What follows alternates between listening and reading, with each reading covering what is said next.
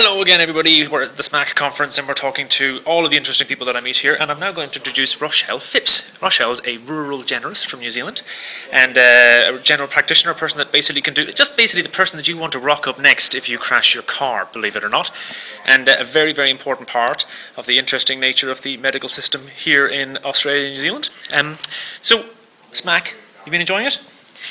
Yes, it's been really good. Meeting a lot of people, it's been really fun networking, and it's really interesting with the social media aspect of it. What's been your favourite thing so far? Probably actually the talks I've just been to, which the doctor from Kangaroo Island was talking about, the rural generalist, and raised some interesting points about perhaps not wanting enthusiastic amateurs, but experienced doctors in those settings. It's Tim Leuenberg from the KI Docs and Kangaroo Doc podcast and blog, more accurately. And he was actually, I think, talking about some of the good things that we've got in New Zealand, but we don't have in Australia. And you've done one of those courses, haven't you? You've done the Prime course. Can you tell us a little bit about that? So that's the primary response in medical emergencies. And it's really aimed at general practitioners working in rural settings who are invariably called to any accidents, any medical emergencies in the community. In New Zealand, there's a contract with ACC, which is our accident insurer, and so GPs have to attend. They hold this contract. It's extremely good training at just being able to rock on up to, a car crash or an emergency. The first one I went to was someone who had a C-spine injury on a mountain somewhere, and we had to carry him off on a stretcher. So those sort of things. I work in obviously an interesting situation out with the Royal Flying Doctors as well, and I'm one of those guys that stops at car accidents, and it sounds like you actually are bound to stop, but fortunately you've had this kind of training. But you've had some interesting experiences with that sort of training. You've applied it in some interesting places. So I'll tell everybody now that you were at Christchurch, okay, during the earthquake. You were in town. Do you want to tell us a little bit about what that was like as a human being and as like a doctor? Well, I live in Christchurch. Yep. That's where I'm based. And obviously the earthquakes are an extremely diminishing event. Very difficult to explain unless you've experienced one. The earth moves in ways it shouldn't. The February 22nd earthquake was, as people are probably aware, there were two buildings that collapsed in Christchurch. They were in a very sort of small locality, and my practice was in between the two at Latimer Square. So I was actually at lunch when it happened and walked in.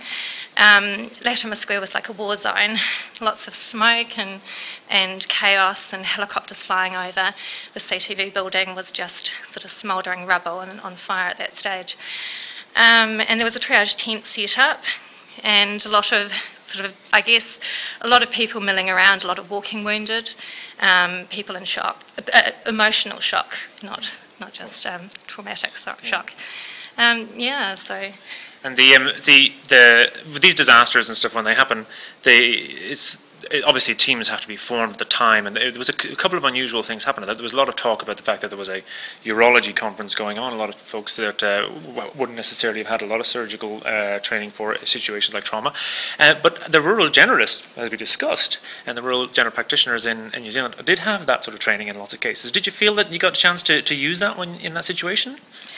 No, I think there were no systems really set up at that stage for an emergency response, probably anywhere in New Zealand. And so it was very difficult to work out who should do what. I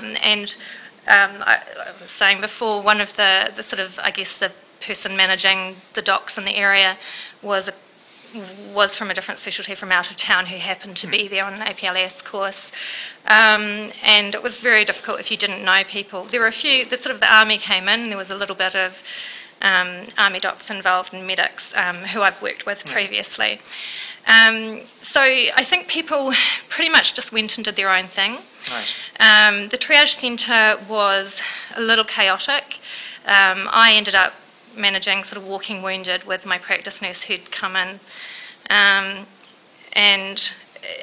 as a result of, I think, the Christchurch experience, New Zealand is now setting up NZMAT, which is the New Zealand Medical Assistant Team, to try, I guess, and look at having better processes for these sort of things. So maybe a chain of command or just a more organisational structure. Listen, I think that most people, in terms of disasters, until you've actually been involved with one, most people really can't have any conception of how difficult it be or how difficult it is to respond in that situation. People get thrown in.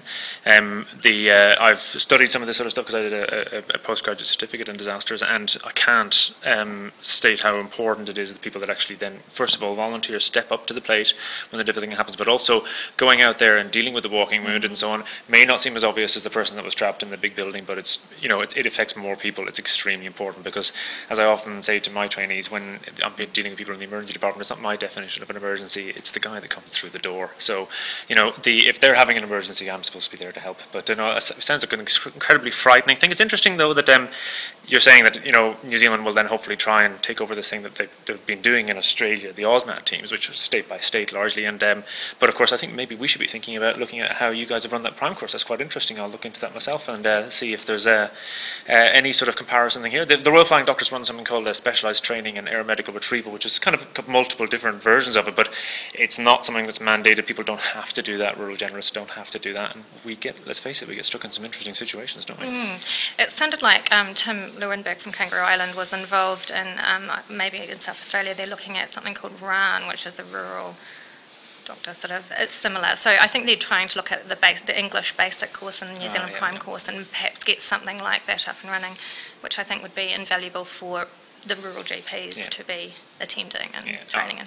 Look, the rural GPs are the first responders to some of the crazy situations, and as somebody who flies in, with all the bells and whistles and airplanes to try and help these guys out, what they achieve on the ground, I just take my hats off to them. It's an amazing people that do an amazing job in some very interesting parts of the world. Listen, thanks for talking to me, and thanks for sharing your stories about Christchurch, and I look forward to hanging out with you tonight at the party. Thanks very much.